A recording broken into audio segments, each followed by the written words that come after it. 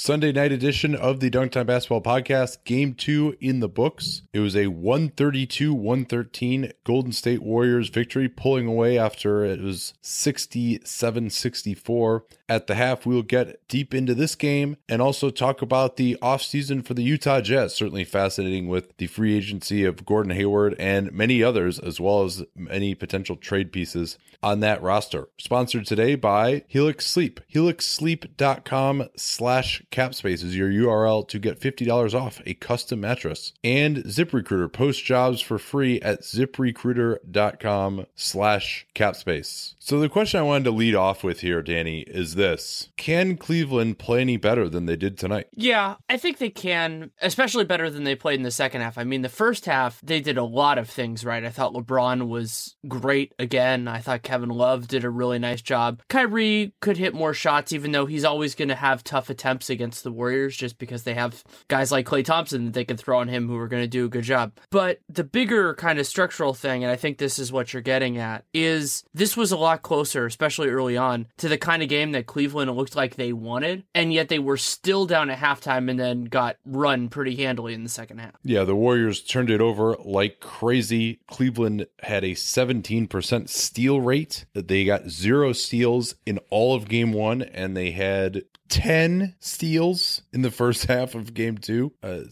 And they came out with much greater defensive intensity. They moved LeBron off of Kevin Durant for a time. Draymond Green was again in foul trouble, which helped their offense. They got out on the fast break successfully at times. LeBron James was an absolute freight train. He had 8 of 12 shooting, 18 points, 10 assists at the half. Kevin Love got going. They got a little bit more for some of their three-point shooters. Iman Shumpert had a nice half defensively. And after all that, they were still down 3, and they still gave up 67 points to the Warriors, despite that crazy turnover percentage that the Warriors had. It was ridiculously fast-paced, by the way. First half, 58 possessions, in part due to all the turnovers and the lack of offensive rebounds. The first quarter was 40-34, and there were 32 possessions a team, which is that's like 1960s level of pace.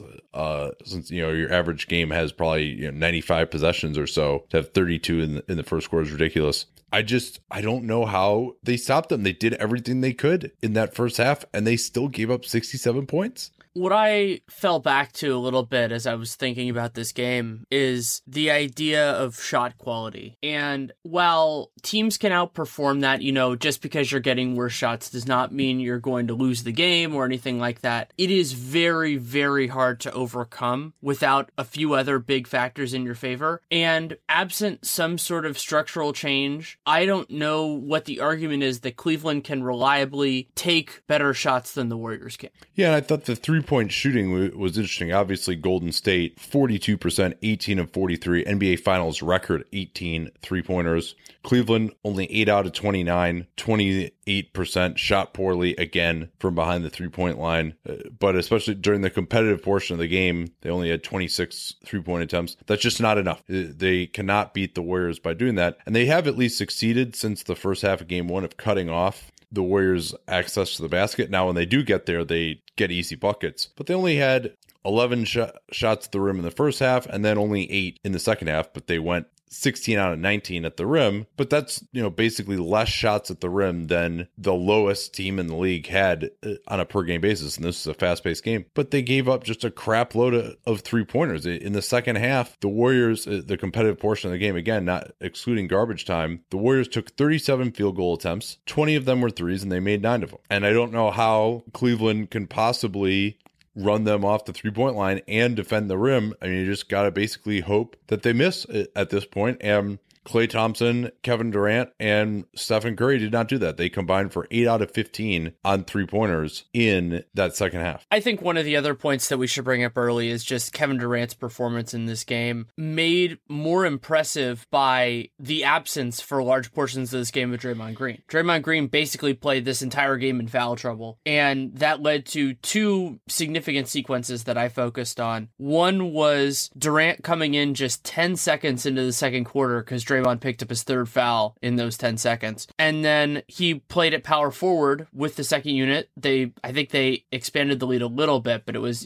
kind of... No, it was a lot, no, actually. It was a quick expansion, you're right. Yeah, it was 10-1 during that period when LeBron was out of the game. He went out at the start of the second quarter this time. Right. And Durant was not even on the floor for that one, technically, because that was the foul that Green committed. So, But then I was jumping in with my second one, which was not as much of an expansion, but that was when they played Durant at center. And so they went to that in the third quarter after Green picked up his fourth foul. And in that stretch, I think they pushed the lead from 10 to 14, but they were able to handle a time that LeBron was on the floor for that entire stretch and just weather the storm more than enough. And that was impressive too. Yeah, I thought that was very interesting. I liked Tyronn Lue's approach, which was as soon as Draymond Green got his fourth foul, he went to Channing Frye at center, thinking that he could have an advantage against Pachulia and taking Tristan Thompson out of the game. And Steve Kerr, I thought, did very well to counter by just going to Kevin Durant at center at that point. And Durant, this might have been the best two-way game I've ever seen him play. I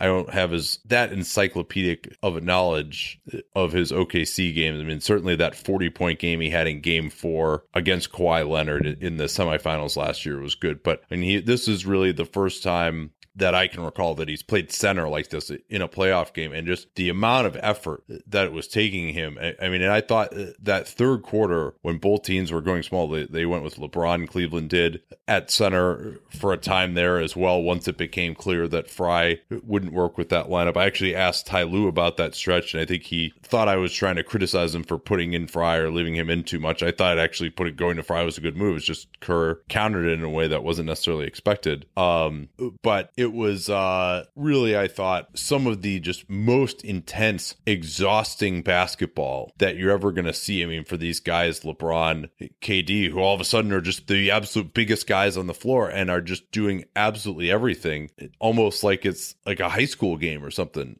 And they're like playing center on defense and playing, point guard or like being the main scorer on offense. It was really just a thrilling third quarter. And it didn't seem like the Warriors were outplaying them that much. And then you looked up at the end of the quarter and they're up 14. Yeah, it was pretty amazing. And just in terms of Durant's overall exertion and the strain that was put on him just by the absence of Green, who played less than 25 minutes in this game. And I thought he was up to it. Something that surprised me, I actually looked this up because I was expecting a different result. This year, the Warriors only played 13 and a half minutes per game in the games they both played with Durant and Green. And in the minutes where Durant played and Green did not, their defensive rating was 104.1. I did not expect that it was going to be as good as it was. Yeah, and this one they still did not defend all that well with Green off the floor, but they didn't need to because you've got Kevin Durant at center and you've just got one of the best scoring lineups probably that's ever been put out there in NBA history with Kevin Durant at center, Steph Curry and Klay Thompson all out there at the same time. It was just completely ridiculous and unstoppable. And it's just, the other thing that I thought of too for Cleveland on this idea that, hey, can they really play better? And there are ways that they can. We'll get to that. But I don't know how the hell Kevin Love's supposed to play any better than he did today. Given what his limitations are defensively, and he was outstanding in the post. He took advantage of Green's foul trouble, got a couple of fouls on him, got that fourth foul on him with some great work in the post. Really got a fifth foul on him as well. It really was outstanding work from him overall. He put up 12 of 23 from the field, 27 points. Wasn't as much of a factor on the glass in this game, but didn't need to be. They had plenty of defensive rebounding. That wasn't an issue. But especially when they go to a smaller unit, all they got to do is run a pick and roll with him, and then he's got to guard Steph Curry or Kevin Durant. And I think he's succeeded maybe on one possession of having to do that in this entire game. It was one in the first half, I think, where he actually forced Durant to the baseline and forced him to take a tough J when they brought somebody over to the strong side zone to help him out. Other than that, he's been dead meat every single time. And I don't think there's anything they can do about that. That's just the realities of who Kevin Love is as a player. So they're going to try maybe play some conventional pick and roll defense, and that's not really going to work either. On top of that, Cleveland just doesn't have the defensive personnel anywhere, not in their starters, not on their bench, to make up for that. Love is a special offensive player. He his ability just kind of, he had a couple of just interesting shooting plays in this game. One where it was kind of like a pump fake jab step and did it where you almost never see a legit big guy do that. And he's special in that way. And he was great, as you said, getting Draymond fouls. I thought he did a wonderful job there. And you can overcome players like that. Teams have in the past, they will in the future. But Cleveland can't. And I mean, Tristan Thompson, I understand that they've gotten worked in the minutes that he has played. And he only played a little under 21 and a half minutes in this game. I don't think they can beat the Warriors by playing that small style, even if it, maybe it feels like they get a bigger chance. And I understand that the idea of going big when the other team goes small, when their smalls are so good. But if you only have two good defensive players, you better play them. Yeah, let's talk more about Tristan in a second. But first, this from ZipRecruiter. Recruitment was obviously a big theme for the Golden State Warriors, always has been in NBA free agency. But if you're trying to recruit talent for your business, where do you go to find it? Your company needs the right people to be the best, but you got to know where to focus your efforts efficiently because there are a ton of job sites out there. When I was an attorney, for example, we didn't really know, should we post on like the San Francisco Lawyers magazine? Should we just post on Craigslist? We actually found some good candidates there. More national job sites. Like you really had no idea how to do it. And then you have to manage the logins for all those. How are you going to communicate with these people? You got to juggle all these phone calls. You can't even remember which candidate went through which service. Now, though, ZipRecruiter gives you the ability to post on all the top job sites, 100 plus, in fact, with merely one click. Their powerful technology efficiently matches the right people to your position. That's why they're different. They don't depend on candidates finding you. ZipRecruiter finds them, and over 80% of jobs posted on ZipRecruiter get a qualified candidate in just 24 hours. They also allow you to screen, rate, and manage candidates all within their easy-to-use dashboard. And of course, it wouldn't be a dunked on ad if you didn't get a deal, and if there weren't also a URL to let them know that you came from us. That, in this case, ZipRecruiter.com/capspace, which of course we'll be discussing in great detail with the Utah Jazz. That /capspace URL is easy to remember for that reason. Once again, ZipRecruiter.com/capspace. Try it for free today. ZipRecruiter.com/capspace. I agree. It seems like Thompson has been ineffective, Tristan Thompson. I think part of that is because Zaza Pachulia is one of the best box out guys in the league, and he's actually a really good matchup for Tristan Thompson on the glass. I mean, Thompson generally throws dudes around, but Pachulia is 275 and is really, especially when you consider that he can't jump over a phone book, an outstanding rebounder. But I think that that's led to Ty Lue going away from him too early because he's not effective early on, especially on the offensive glass against Pachulia, but I think you need to try him more against their other lineups as well. He's more likely to be effective, I think, against their small lineups because he's their only guy who can switch. And now, Steph Curry and Kevin Durant, I think, can still get good shots against Tristan Thompson, but he still is their best hope. Of course, there was one play where Curry got the switch onto Thompson, and then he brought over Love's man to get a switch on him, and then pulled a three from the hash mark in Love's face and drained it. So it's not a panacea, but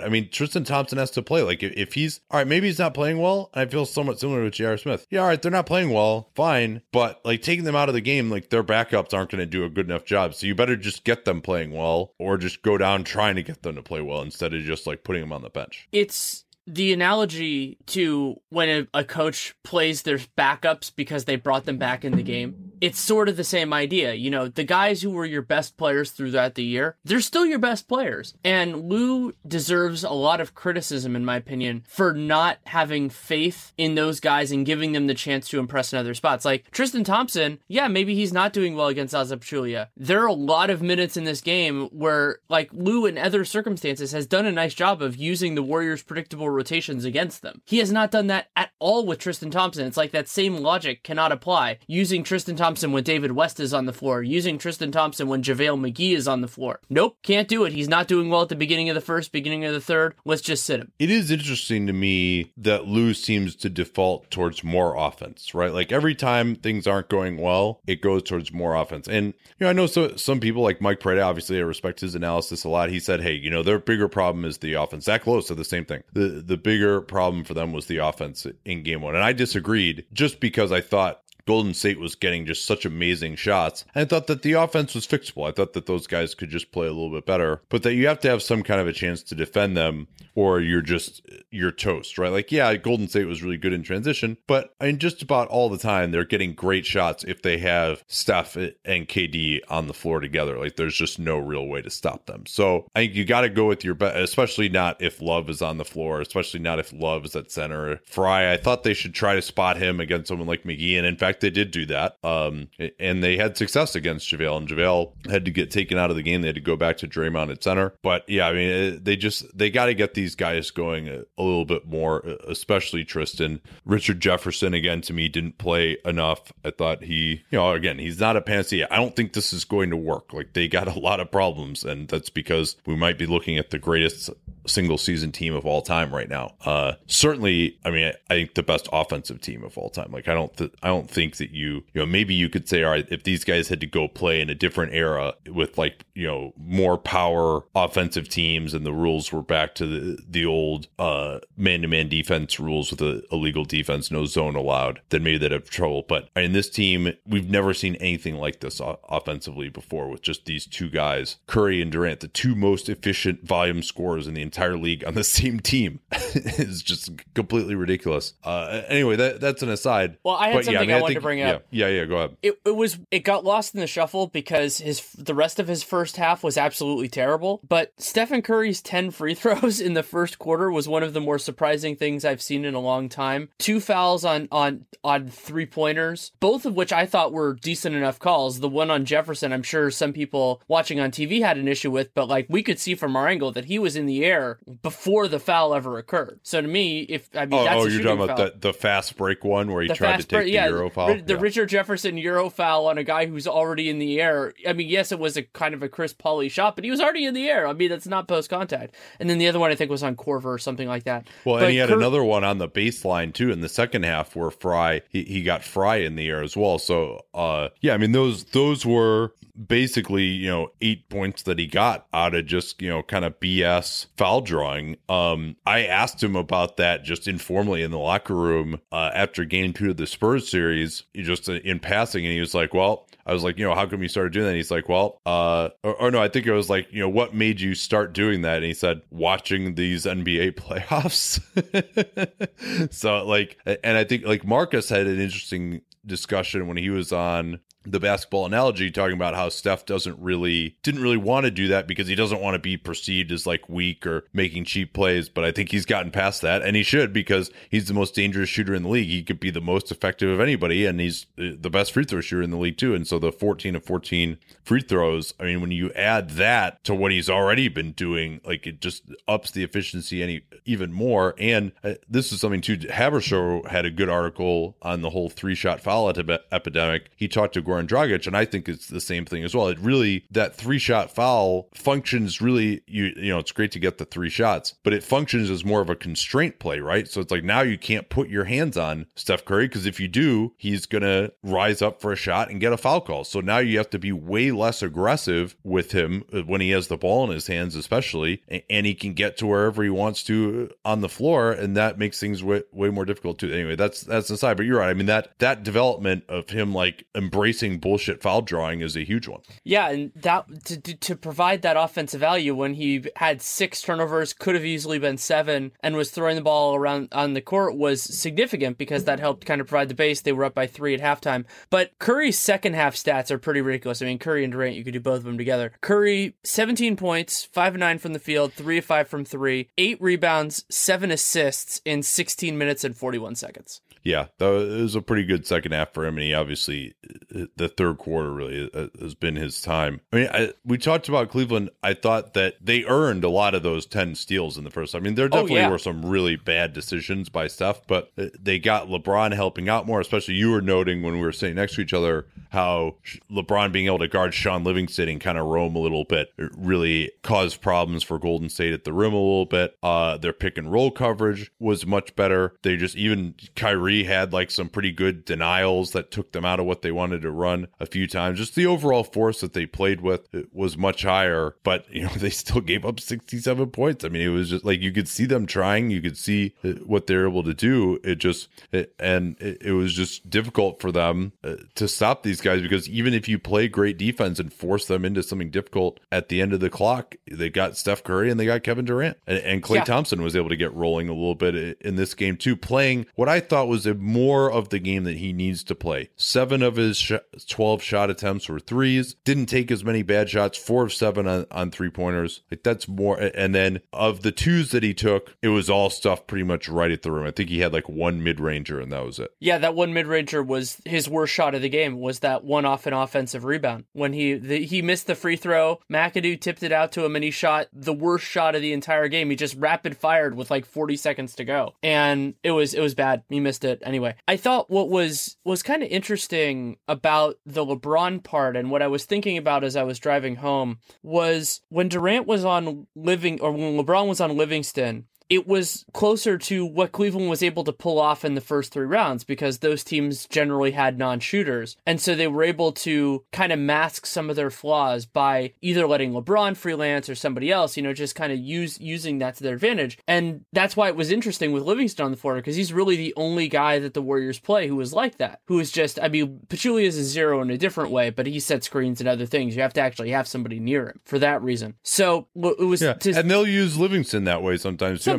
He and Andre have been like the main screeners in pick and roll when they've gone small, more even than Draymond has. Right, and I think that's I agree. He hangs out in the dunker spot. Like, it's definitely easier to roam off of him for sure. Yeah, and so that opened up LeBron, and he has really good instincts, and he's played the Warriors so much that he can read some of those, particularly the Curry and Draymond passes, kind of like as they're doing it, and he's fast enough to actually get to the spot. Like, there were a couple where Curry threw the pass, and 99 times out of 100, nobody's there, and LeBron was there because he knew exactly where it was going. And so those helped provide some of that window. And then in the second half, both because of the personnel and various other constraints, those circumstances weren't really there. I also thought that the Warriors weren't throwing some of those stupid passes. Like, it's a different idea in terms of expectation, but when you're facing a team that just isn't that good defensively, you don't have to be as elaborate. You don't have to be as tricky or work. Like, it's kind of like a quarterback who's forcing the ball into tight windows when there's another guy who's more open. I think that's an excellent point. Another thing I think we need to talk about is that LeBron is wearing down in the second half of these games, even if he's playing a slightly lower minutes load than it's been in the Eastern Conference playoffs. He was absolutely dominant. We mentioned his stats. Second half, only 4 assists compared to 10 in the first half, and he only had 6 shot attempts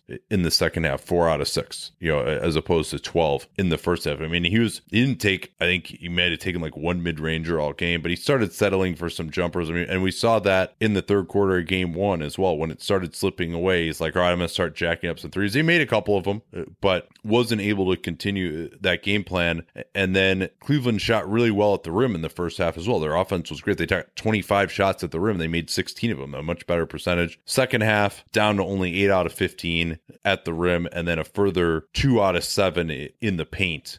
And that was difficult. And another guy who played by far the worst of any of the major stars in this game, other than Green, if you want to say he was in foul trouble, but he was good when he was out there, was Kyrie Irving. 8 out of 23 from the field. Did have 7 assists, but was negative 17, 3 turnovers, only 19 points. He has been unable to get to the foul line, only 2 attempts today. Why hasn't he been able to be successful? Because Klay Thompson has been great. And Thompson, I think, has done a nice job. And then the Warriors are very good at helping. So the idea that he's not really getting to that spot, and Kyrie is so comfortable taking shots that are normally considered bad shots. And I would say they are bad shots, but he makes more of them than most people do, so they're less bad than they would be otherwise. He's not getting the same level of separation that you usually expect on those bad shots, because he'll make some of those bad shots good, right? He's comfortable. Yeah. He's getting to those. And certainly the length of Thompson has been an issue. But even when he's had Curry on him, he hasn't been able to be that good. Now, when he had Ian Clark on him, he burned him completely twice. But Nate Jones was saying that he heard that Kyrie hasn't been doing that well. He had confessed that towards the end of the regular season, his knees were not feeling very good. Do you see that? Does he look like he is not the same guy that he was last year? I don't think I could say that considering how he torched Ian Clark. I mean, not only just in terms of his movement, but his handle. Like, he looked, in those minutes, he had the swagger just like it was last year. Just like it was Christmas Day when he had a good game. So I don't know kinesiology well enough to know that definitively, but to me, when a guy can go through those kind of stretches, then I never really think about it that way. But I'm sure I'm confident that at this point in the season, anything that has bothered you at any point is really bothering you, because the cumulative strain, even though neither of these teams has played that many playoff games, especially these two so far, and then whatever's coming, these are such high stress minutes because of the way these teams are playing, and the fact that they're playing at a ludicrously high, surprisingly high pace makes it even harder than it would have been otherwise. Kyrie, 4 of 9 in the restricted area, not the type of finishing that you normally expect from him. Obviously, Golden State is the best rim protecting team in the league, so that certainly contributes to that. I haven't seen enough to say, and he also was only 1 out of 5 for mid-range. That to me was actually particularly where it seemed like he was not creating the separation that we see from him a lot of times. But he also could just be getting worn down with the defensive effort, the pace. I mean, the intensity of these games has been absolutely insane. And I think part of why I would like to see more posting up from Cleveland, I think LeBron, I don't know if he had a single post possession in this game, had 1 in the first game. And maybe he feels like he just can't be effective out of the post. But I think just grinding the offense into the dust is something that they need to do more of, maybe because they don't have the depth, they don't have the quality defensive players, and maybe slowing things down lets Thompson get involved a little bit more on the offensive glass. But Golden State, I'm not sure that that's the answer either. I mean, Golden State has been able to stop LeBron in the post pretty well without having to go into crazy rotations. I think especially if Durant is on LeBron. Iguodala has been able to avoid getting back down. He can strip him a lot. Durant has that size. Like, he was able to block Kevin Love's jump hook in the post today for his 5th block. So maybe that's not the answer either, but I do think they should try that more. And I still think they need to run in their initial offense, but if they don't have it right away, we talked about this again, I think they need to slow it down and just take the air out of the ball, if only to help themselves rest in some ways, like recover their breath before they got to go back defensively again. I also think I wanted to give some credit to Ty Lue, who set up some outstanding after timeout plays in this one. I mean, every timeout, they're getting a layup. They would run some type of a play. They even ran Golden State's split cuts out of the post with LeBron. Those are the only post possessions LeBron had, was just to throw a pass. And when Golden State would switch, they set up a play to slip it every time. But the problem is that they're not used to doing that type of stuff unless it's just a set play, unless it's called. Richard Jefferson had like one nice cut for a dunk that wasn't just off a set play. But I think they still don't have that kind of institutional knowledge, but kudos to Lue at least for setting up, they got probably like 3 or 4 just like straight up layups off after timeout plays. Yeah, I thought that was a good point to bring up, and something that I've been sitting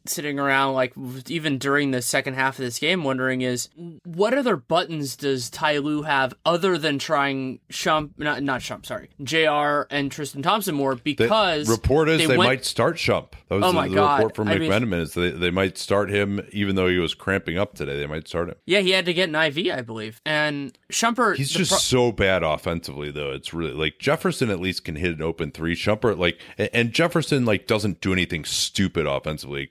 Shump just takes some really bad shots. He gets wild out of transition, tries to drive to the basket.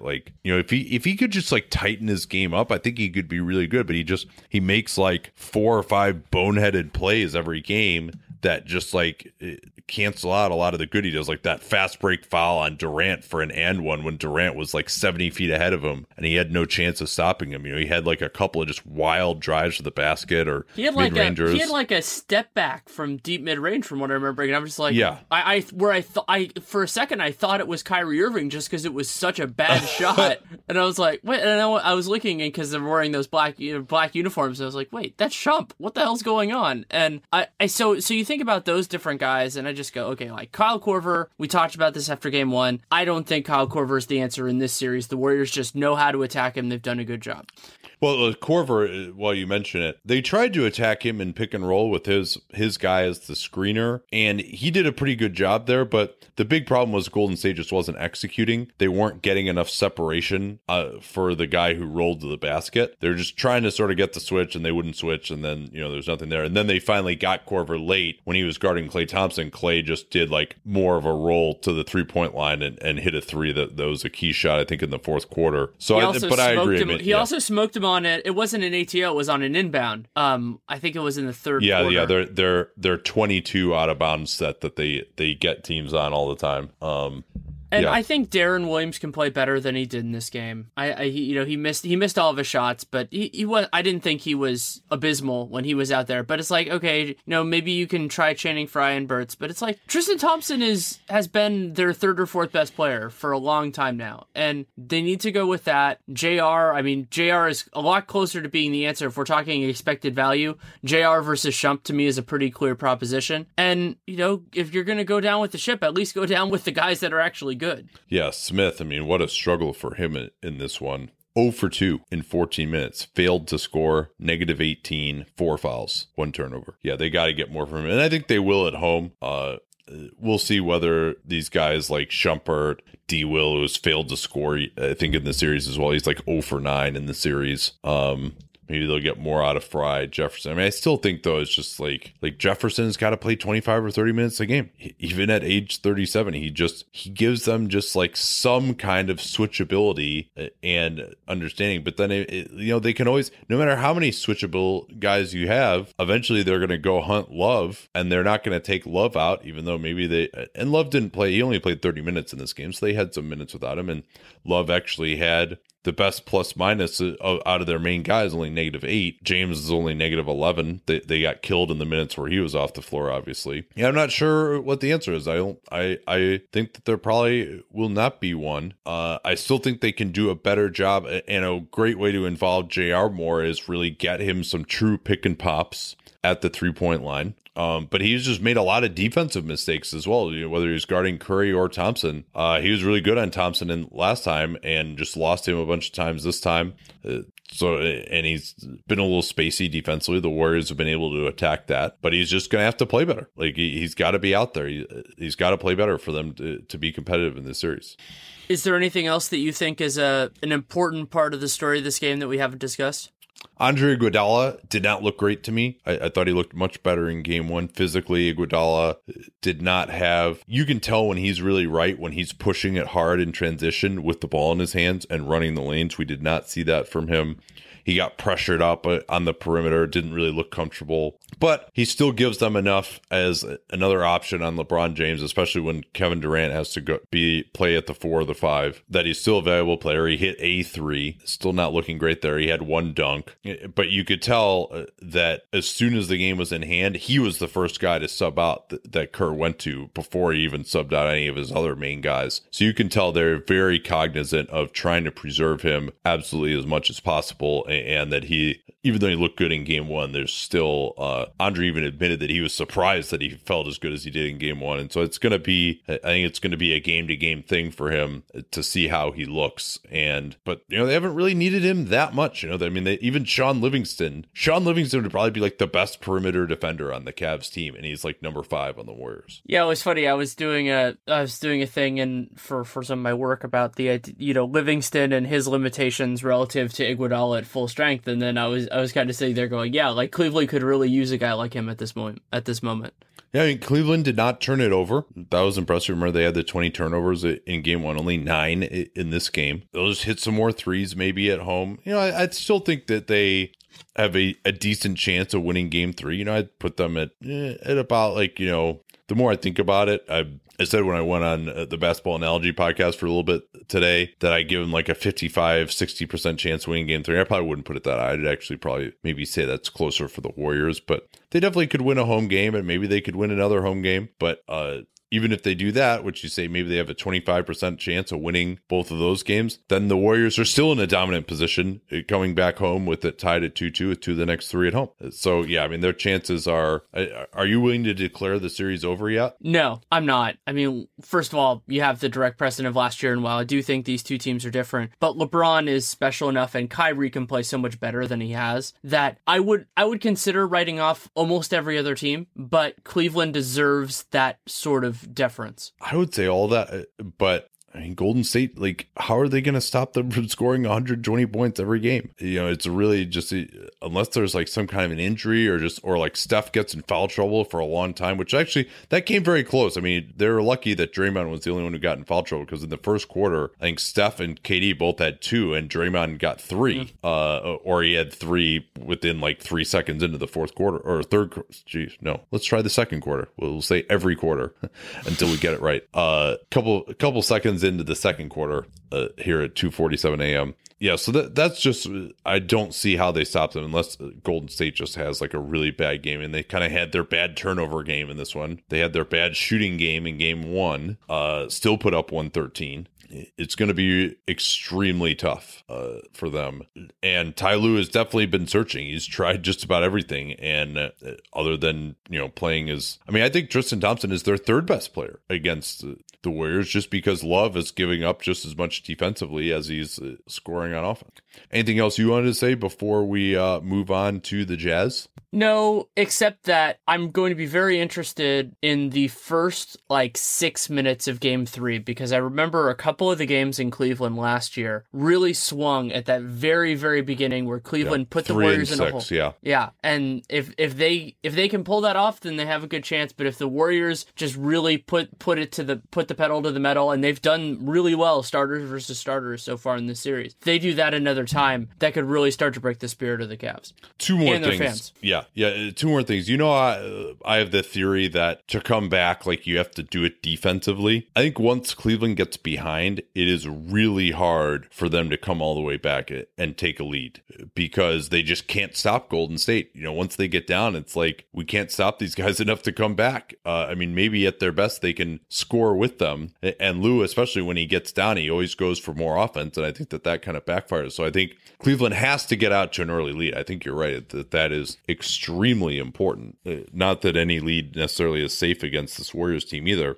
And then the other thing, talking about predictions for the rest of the series, I thought Amin had a good way of putting it, which is essentially anyone saying that the Cavaliers are going to win a game in this series is like giving them the benefit of the doubt. Like, nothing that we've seen in these first 2 games gives you really much faith. It's just simply like, all right, they got LeBron. They did it last year. They have these guys. They got to break out at some point. But if you're just watching these games, I think they took Cleveland's best shot in the first half of this game and just destroyed them in the second half. So, all right, we'll move on to the Jazz in a second here. But first, this ad for the mattress that I sleep on, Helix Sleep. When my girlfriend and I moved in together, I had this 10-year-old mattress, and she immediately told me I needed to get a new one, and we wanted to get a California King that would fit pretty well. We tried another direct order mattress company that has just the exact same model for everyone. I was skeptical, but their marketing said, oh yeah, it's great for everyone. You don't need choices. This simplifies it. Well, it turns out I did need a choice, because that mattress company was very uncomfortable. My back hurt. I ended up having to return that one. And so she was like, all right, I'm going to find another one. And she found Helix Sleep. We went through their 2 to 3 minute questionnaire. You can customize the temperature of the mattress that you prefer. You put in your height and your weight, and they will build a mattress profile just for you. Even if you have different preferences, you can even get it split down the middle. But because we're so good at compromising, we didn't have to do that. 7 to 10 days later, your custom mattress arrives. It's in a box about the size of a set of golf clubs. Open it up, and it's ready to go that night. And it's been the best mattress that I've ever had for the 2 years since we got it. So I was like, all right, they should do some podcast advertising. They have a better product than this other brand that does podcast advertising. I'll get in touch with them. I actually DM'd their company Twitter account, and we started doing some ads almost 2 years ago. And they're a sponsor even so now, because plenty of Dunk Down listeners have liked the product as well. If you want to get started with Helix Sleep, helixsleep.com/capspace. They'll get you $50 off your order. helixsleep.com/capspace. That'll let them know also that you came from us. helixsleep.com/capspace. Let's get to the Utah Jazz offseason now. I was glad that someone messaged me on Twitter saying, hey, where's the Utah Jazz offseason preview? And because we've been doing it generally after teams have gotten eliminated, I was like, oh, we already did that. And I looked back and I was like, oh, wait, no, actually, we didn't already do that. And we need to. So we're going to start off here. This is one of our favorite teams, one of the most interesting off seasons coming up here. And in fact, so interesting that when I had to create some exercises for our students to do at Sports Business Classroom last year, I based it on this Utah Jazz offseason because there are just so many interesting permutations, some of which have been removed by the fact that they extended Rudy Gobert. So his salary will now jump from $2.1 million all the way up to $21 million this year. They could have actually had some extra cap space, but they got him on a discount deal over the next 4 years, basically a 4-year, $100 million pact. But of course, the big issue is the pending free agency of one Gordon Hayward. Right, but it's good to look at it kind of as a collective because I think that's going to be the way Gordon Hayward looks at it. So you have Gordon Hayward that's a free agent, but you also have George Hill that is a free agent, and I thought that he made a meaningful difference in terms of Utah. I mean, their lack of a point guard last year was a big part of the reason they didn't make the playoffs, and then they were a competitive team throughout the season despite dealing with just massive injuries.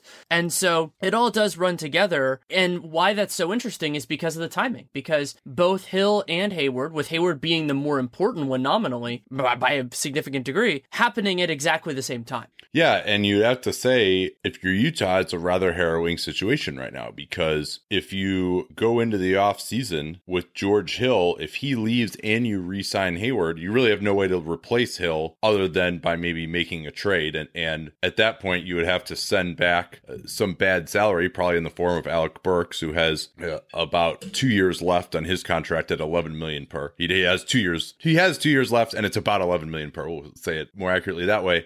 And then so you're now going to have to throw in even more resources for that. And Gordon Hayward might say, hey, if you don't have a plan to get me a point guard, like, why do I want to go here? Why wouldn't I just go to Boston, where my old college coach Brad Stevens is, and I'll have a much better chance to compete. We'll be in the East. We won't have to, maybe we'll at least have a little better chance against Cleveland than I would trying to beat the Warriors with this same cast of characters that just got completely smoked by them this year and wasn't even close in a sweep. So on the other hand, though, Utah can pay George Hill as much as they want to, but because they have full bird rights on him after the trade, he's finishing up a 5-year, $40 million deal that he signed with Indiana when he went there. But Utah doesn't necessarily want to pay him that much. And it sounded like they offered him, if not the absolute max that they could in a renegotiation and extension, close to it. It was basically would have been 3 years and over $80 million in new money. And so now, do you want to pay George Hill, age 31, more than that? Do you just have to do it? Otherwise, you're going to lose Gordon Hayward. And now you've got some luxury tax concerns coming up with Rodney Hood, a free agent, Dante Exum, a free agent next year. It's a very difficult situation. And that's why perhaps now that Hill has signaled that he apparently believes that he has some absolutely exorbitant offer out there on the market, or he wouldn't have turned down that renegotiation and extension, or he just wants to go somewhere else too. He's unrestricted. They have this intriguing situation where they're actually under the cap by $13.6 million right now, and they could make a trade to take on salary at the draft and maybe move on from Boris Diaw as well, who's non-guaranteed for $7.5 million next year, and maybe get their point guard that way. And now either you're protected if Hayward leaves, or so you have at least a decent point guard then anyway, or you have a good advertisement for Hayward to have him stay because we have a point guard even if we may lose George Hill. I try to be creative and run through a lot of possibilities when I do anything with this sort of work. I had not considered the idea of using that space during the draft time before, and it's a great idea. Obviously the intel on George Hill, things that we don't know, is significant because if you do that, George Hill's an unrestricted free agent. He might see that as a sign and do whatever. But if you feel that whatever the odds are that you're comfortable with, that there's a real chance that he's going to leave, there are some legitimate point guards on the market, and we talk a fair amount about the logistics of when a team figures things out too late and then they have to deal with everything else. It worked out beautifully for Miami this year, but Wade deciding later in the process was harder for them. Kevin Durant with Oklahoma City is is another good example of this. Teams could be really proactive, and my favorite fit, depending on the assets required to get him, obviously, would be Eric Bledsoe, because Bledsoe does not make that much sense on the timeline that the Suns are on right now. Also, the Suns might be looking at a point guard anyway, so they might actually be weakening their own leverage to do that. And Bledsoe is cost controlled for a couple more years, which matters for the Jazz because, as you said, their other players are about to get more expensive too. Not only Rodney Hood, but if they're going to retain Derek Favors, even if his injury history is there, he's still going to be making more than he will be owed this coming year.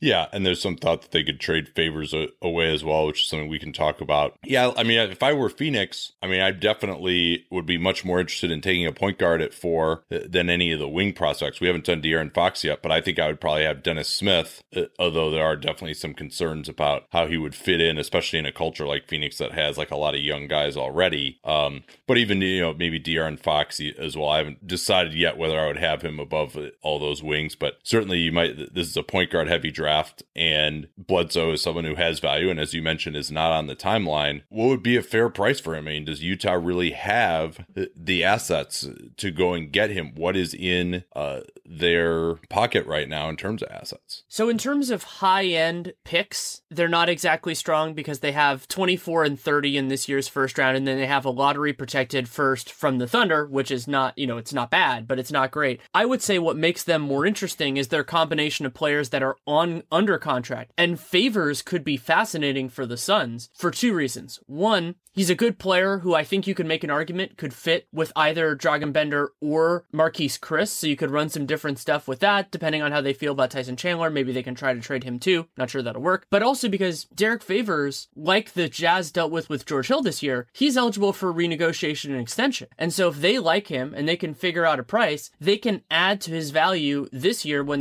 they don't have that much cap space. It's not that valuable, and secure a guy who's still young, who could be intriguing with the rest of their core. They could also, maybe they want to take a flyer on Dante Exum. Maybe they want to take a flyer on, I wouldn't say necessarily Lyles or Burks, but maybe they're interested in one of those two guys. Like, there are ways that they can make this work that I think are worthwhile. Yeah, we'll see. I mean, and they have that OKC pick. I mean, if I were Phoenix, now remember, Phoenix has a bunch of draft assets in the future with those Miami picks next year, top 7 protected, 2021 unprotected. I might be interested in maybe like a Utah pick, at least one of them that's like lightly protected further into the future, in the hopes that just like maybe Hayward leaves and they're not that good or something like that. You give yourself a little more upside there. I mean, if they were to throw in both the first rounders they have this year, remember that first rounder they have from Golden State, which is number 30 this year, they actually got in the Andres Biedrins, Brandon Rush, Richard Jefferson trade in the fall of 2013, going way back to there. I guess that trade worked out for the Warriors. It was a lot riskier at the time because both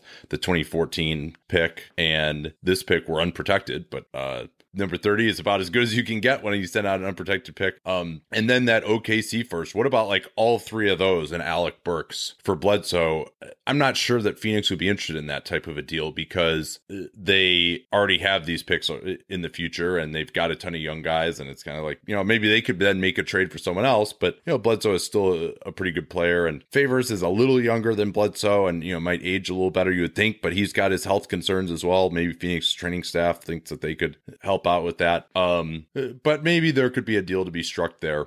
Who else is on that list for you of guys that they might be interested in? Utah's a little bit different if you think Hayward's coming back because you don't need necessarily that point guard that's as reliable in terms of creating. So you don't have to go for that trademark, like Ricky Rubio, Goran Dragic type of guy. You could look for some... but it's got to be someone who's sexy enough to make him stay though, right? Right. Well, I think so I think Dragic could be intriguing depending on what Miami wants to do. And I was working on their offseason preview today. That's a whole other kettle of fish. But yeah, I mean, and I don't see Miami trading Dragic really. It doesn't make a ton of sense to me. Especially before, because this would have to be consummated before July 1st. Like that's what makes this different. Yeah. Like they can't. Wait. Yeah, I mean, the trade could be made afterwards. You could just trade Burks potentially as well, and he would make up most for of the a lower salary value guy. That's true. That you need. But you can't just like take on the salary now, and you've got to throw in some more now because of the fact that Burks is a bad contract for 2 more years as well. You got to throw in some more value there because he's been hurt. I mean, I think he could potentially get back to being an okay player. I liked him before he got injured, but now he's 3 years removed really from having much of an impact. And so I had thought about the idea of somebody like Matthew Dellavedova, but the problem with Delly is that if Hayward leaves, he's not a terrible contract by any stretch of the imagination. I think he's a good guy to have on roster, but he doesn't bring what they need at that point. So then you're making a risky decision. Yeah, and there are a lot of guys that I think I would like to consider if,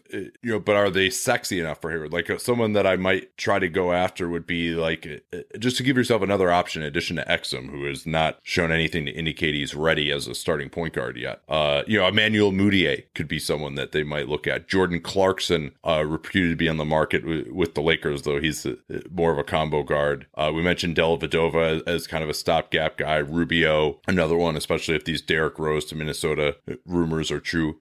If the Magic were to take a point guard with their, what are they, number 5 or 6? I think they're 5. But if they were to take a point guard and maybe move on from him, there's a new regime there now. The old regime was very entrenched with Peyton. The new regime may not be so enamored.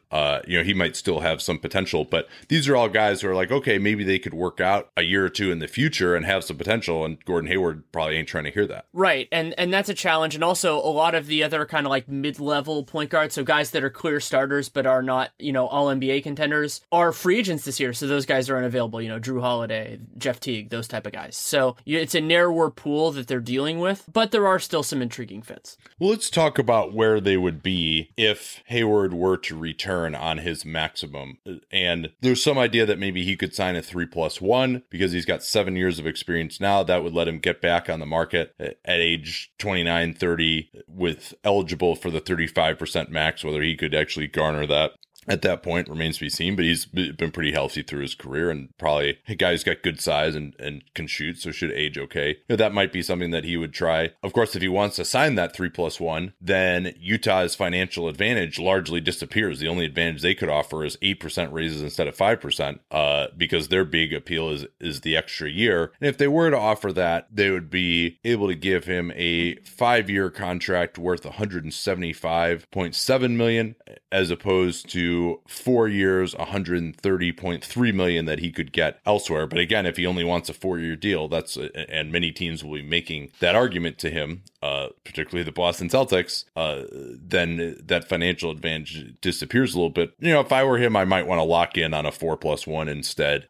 nonetheless, just because of where he is. And the other thing that ties in there is, while we don't know exactly where it's going, it looks like we're going to be in a pretty stable financial time for the NBA. So it's not like the security is a very different thing, because you're not locking in when the cap is skyrocketing. So the risk proposition is different, and it'll be fascinating to see how a couple of different guys handle that. But what I would do with the Jazz, as much as we like to talk about the idea of the difference between 5 and 4, is just say, hey, whatever you want. If he prioritizes that, then you have the advantage. If he doesn't, then it's a reduced advantage, but maybe that's what he wants, and you make him happy.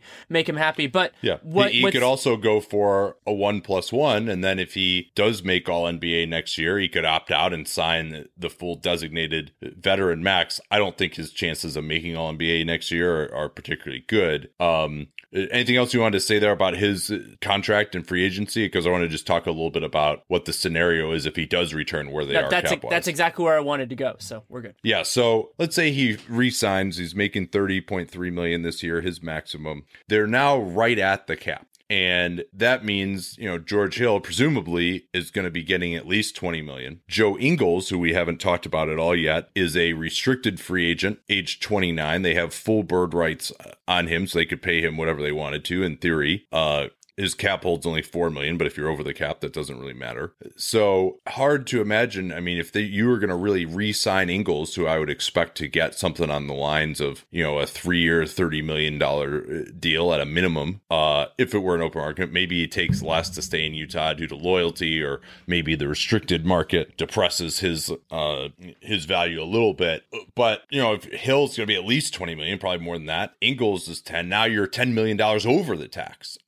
And while Utah has saved money these last few years by being under the cap, and their trust basically plows all profits back into the team, you still would think that, maybe a slight luxury tax payment could be in order for them, but not, $10 million over the tax to where, you're basically spending like, $150 million or on salary this year. That seems pretty unlikely. Well, and also couple that with the idea that Rodney Hood in particular is going to get a big pay raise next year. So if you're committing to a team that's around the tax line, they have Derek Favors, who they might want to retain, and Joe Johnson coming off their books after next year. But Exum is going to get a pay raise. Hood is going to get a big pay raise. And, they might want to use their mid-level exceptions and everything like that. And so your team gets very expensive very quickly because all of these players that were on value deals for years that you were able to take advantage of, they're all going to be properly paid at the minimum. Yeah, and so this is also assuming now that you're moving on from Boris Diaw and his non-guaranteed $7.5 million. You're moving on from another free agent, Shelvin Mack. You're just giving the backup point guard job to Exum and Joel Neto, which I think they can handle.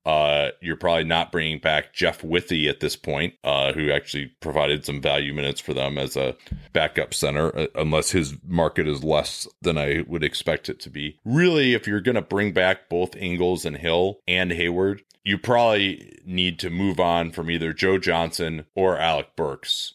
And maybe they would just say, hey, if we can trade away one of these first rounders to get rid of Burks, we'll do that. If you got to start doing two, that's a question. Again, we were saying we think that like $20 million in dead salary is, equal to about a first round pick. Which first round pick is it? That could be another aspect of the negotiations as well. And, and maybe teams wouldn't view Burks as entirely dead salary just because there's some chance that he could come back, but he basically hasn't played in 2 years and he hasn't been effective in 2 years. And he got shut down again with recurring knee soreness. So you have to look at him as pretty dead. You mentioned they could trade Favors as well, potentially do $12 million this year in the last year of his contract.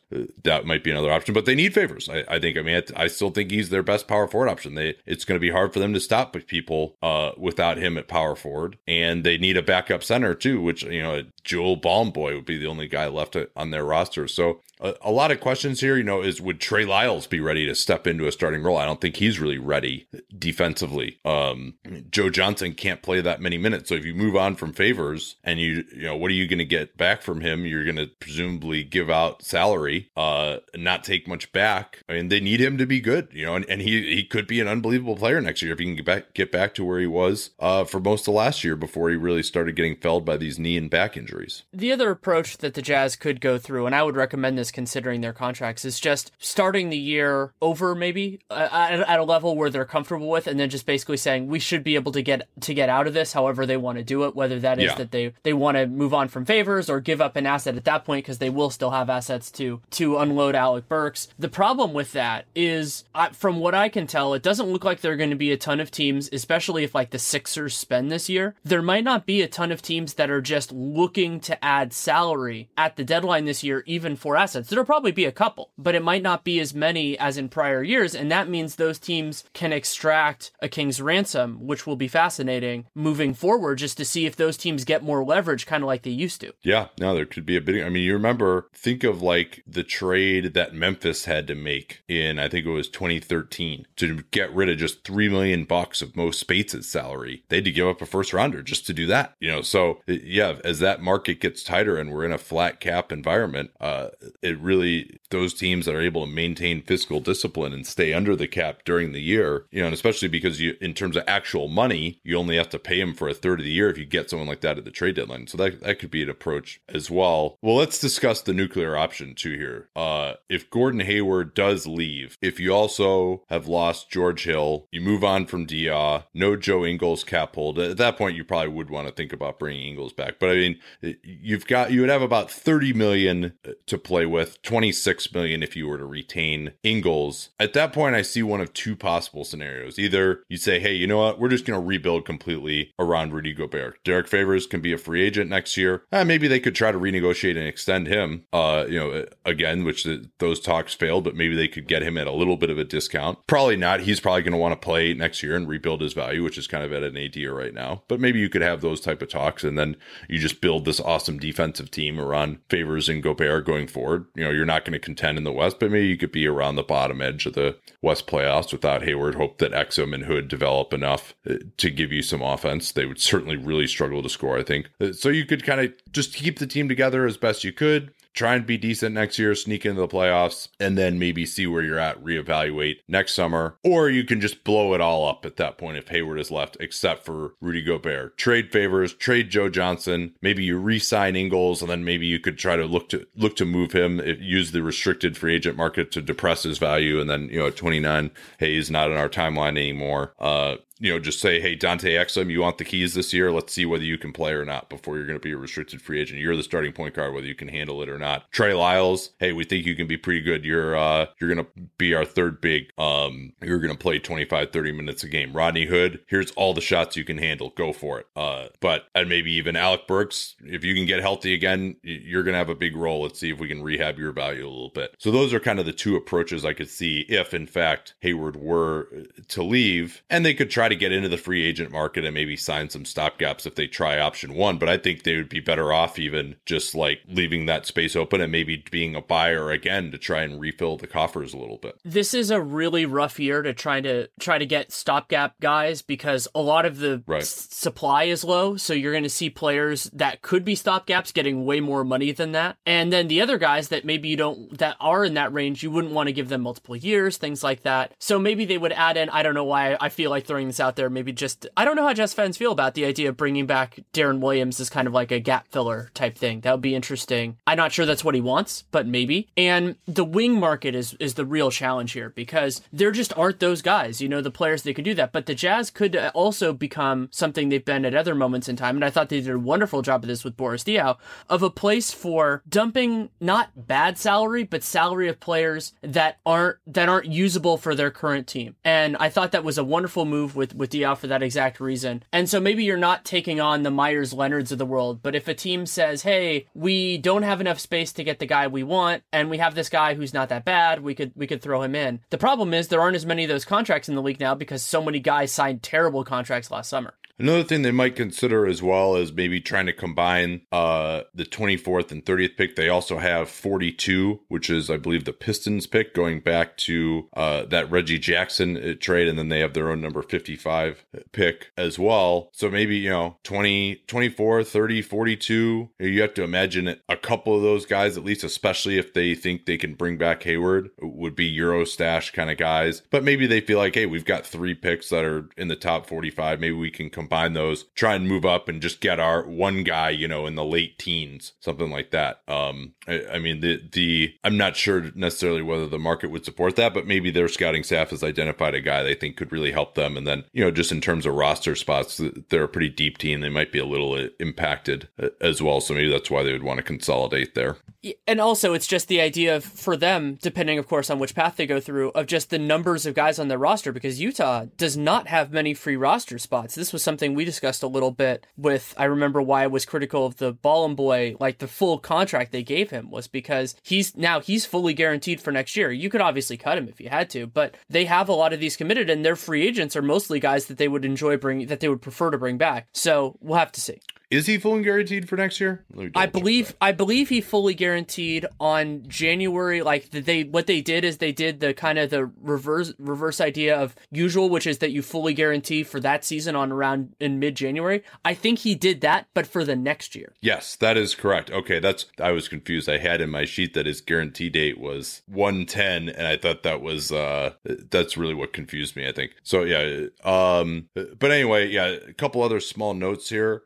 Raul Neto, non-guaranteed until January 10th. I would absolutely keep him around. I think he could be a quality backup point guard. He's making the minimum. No reason not to do that. We mentioned Diaw, his guarantee date of July 15th for that $7.5 million salary. This is the last thing I wanted to talk about. Where is George Hill getting this awesome offer from that's like going to beat what Utah would be willing to give him? And then, what would your offer be to George Hill if you were Utah concerning that? Let's start at just potential other suitors for Hill. I don't see that many. there aren't that many. Sacramento's a possibility. Philadelphia is a possibility. But like Orlando doesn't have the cap space. They have too much money tied up in other guys. So who doesn't have the cap space? Sorry. Orlando. Oh yeah, okay. Because they're paying $30 million to centers, so it makes it a little bit harder. Yeah. The Knicks are interesting because the Knicks could make a pretty lucrative offer, but they also have the benefit of being this situation that some guys really like. I don't know George Hill's from Indianapolis. I don't know if he's one of those guys who just wants to live in New York. Totally possible. So you have that as well. And also if the Knicks moved Melo, they would have enough space to do whatever the heck they want. So those are the kind of the main suitors for me. I can't imagine like Denver really throwing out that kind of an offer. And then the one that really hurts is New Orleans. I'm also thinking about it because their offseason preview just published on Sunday. So I've been thinking about them a little bit. They wouldn't have the ability to make an offer, but I'm sure they would want to. Yeah, maybe if they moved on from Ashik, they might be able to think about that. Brooklyn has been mentioned as a suitor for Hill. I've never really quite understood that because they already have Jeremy Lin, although granted maybe only for one more year because he signed a 2+1 last summer. So maybe that's the thought there, but I think they could use their space a lot smarter. And again, it's just taking on bad contracts kind of dumps situation. And then remember also, you mentioned Sacramento. I would be shocked if Sacramento doesn't draft a point guard with one of their 2 picks, right? 5 and 10. And so are they going to want to spend a premium to bring in George Hill? At that point, I mean, think about it. Like, think with the money he turned down, he's got to think he's got at least 4 years and $100 million out there, probably. And remember, also with Philadelphia, like they're the rumored place for a lot of different guys. The talk from Brett Brown has been, while I disagree with the terminology, that Ben Simmons is going to be their point guard. So while George Hill can play off the ball, he's one of the best catch and shoot guys in the league. Do you really want to pay him, especially an older guy? Do you want to pay him that 3 or 4 years to kind of be a different fit? Like, I'm not sure that that's the right use of their cap space either. Yeah, and for Hill, I mean, it's going to be a difficult situation because he turned down this offer from Utah. He got a new agent, presumably because the old agent was like, "Hey, you should probably take this offer," and Hill was like, "No." So, or maybe he just doesn't really like it that much in Utah as well. Even though, I think he's a fantastic fit there. And so, can he go back to Utah? Can they find common ground if he doesn't have that much of a market? And now they're actually offering him less than they would have in the renegotiation and extension. And we mentioned what their tax issues are as well. I mean, do they really want to pay him $25 million a year, even for 3 years? I mean, that's a lot of money for someone like Hill. So I think this could be a case of him really misreading the market just because of how much money went out there last year. We're going to see a lot of those guys, but yeah, it's going to be fascinating. It would really be a shame for Utah if they were to lose both Hayward and Hill, because again, we still never really got a chance to see this team at full bore with Hill's injuries, with Favors injuries as well. I think Hayward and Gobert are a great combination together. And it's worth remembering too, what brought us to this point with Utah was they basically weren't willing to pay Gordon Hayward what he wanted, which would have reported was like something like 4 for $50 during extension negotiations in the fall of 2013. At that point, I think Utah just didn't have an understanding that the cap was going to go up as much as it did. Then in 2014, fall is when that really got announced, the new TV deal. But, people who were paying attention to that might have had an inkling that was coming before then. And then in restricted free agency, Utah's approach was, all right, Gordon, just go out. And he had like a pretty good year that year, but they struggled. They were like 25 and 57 or whatever it was in 2013-14. And Utah's approach was, all right, Gordon, go out and just get whatever offer you can on the market and we'll just match it. And he ended up getting a 3+1 from Charlotte. And if they had just made a competitive 4-year offer to him or a 5-year offer, they'd still have him right now and they'd have him at a bargain. And kudos to Hayward for saying, hey, you know what, I'm going to go out and get a 3+1 bet on myself here. Who knows whether Utah made a 5-year offer, but that was a smart move for him. And now, he's a free agent, much younger, with only 7 years of experience than premium players like him almost ever are free agents. And he's in a very commanding market position right now. There's one other thing I want to bring up. I agree with all that, just to make sure. How are you feeling about Utah's decision to extend Rudy Gobert at that price now? Because there are two different parts of it. One is they did get him at a discount for 4 years. So there is no 5th-year option or anything. It's just a straight 4-year contract. But he would have had a really low cap hold. So you can make the argument, Utah probably wouldn't have used that space anyway, but I just wanted to see how you're feeling about it now, knowing what we knew then and knowing what we know now. Yeah, I mean, no one knew he would be as good this year as he was. Like, his offensive improvement is unbelievable.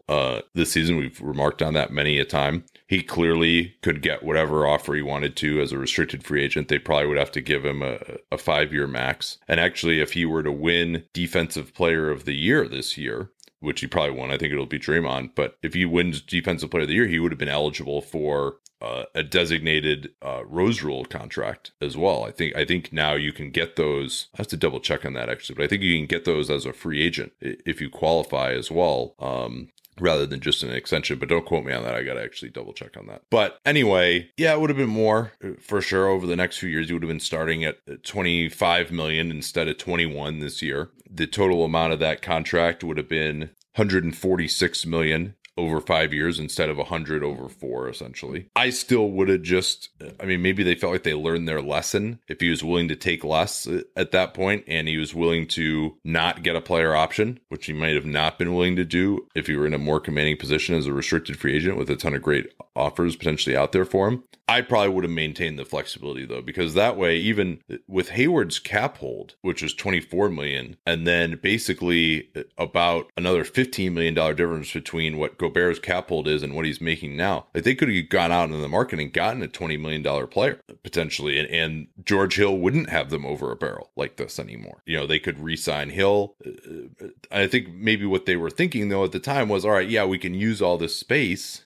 But then what good does that do us? Because once we bring back Hayward and we bring back Gobert, we're going to be in the tax, so we couldn't spend it anyway. But, I mean, they're going to have to spend that now just to bring back George Hill or find another point guard anyway. So it would have been nice to have that additional flexibility. I don't feel that strongly about it either way. I mean, there are pros and cons, obviously, of each side. And especially after, I think, what happened with Hayward, they're feeling, hey, you know, if we had a chance to get this guy under contract at a good number for 4 years, like, let's take it. You know, bird in the hand is worth two in the bush.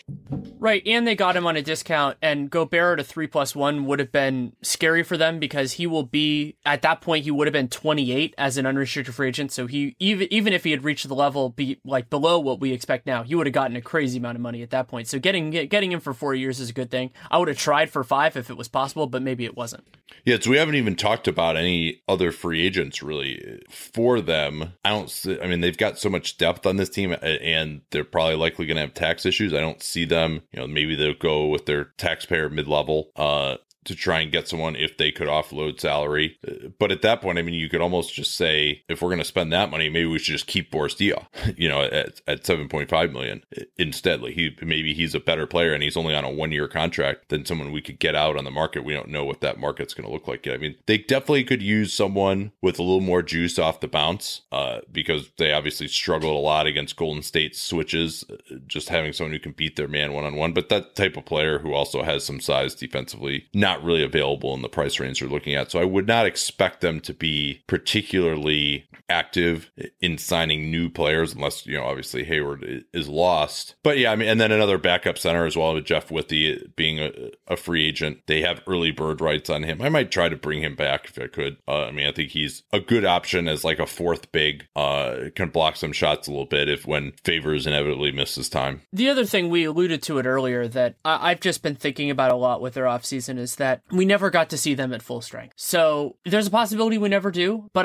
if they do bring it back or something close to it, I am going to be excited to see what this team can do, because you and I have been drooling over their potential for a long time now. Adding George Hill only added to that, but now it actually has to happen. Yeah, and it would be quite an NBA tragedy if we never get to see this team at full strength, because I think like if they've been healthy all year, like this could have been like a high 50s win team potentially. I mean, especially just not getting to see the real Derek Favors was just such a disappointment for me this season. Yeah, he's become underrated in absentia, because there was a long time. Granted, it's also because Hayward he's a top 30 player in the NBA. Yeah, like, I mean, Hayward and Gobert improved out of this, but there was a series of time where we were discussing whether he was the best player on this team. Absolutely. All right, that'll do it for today. Thanks so much for listening, and we will catch you all next time. Till then.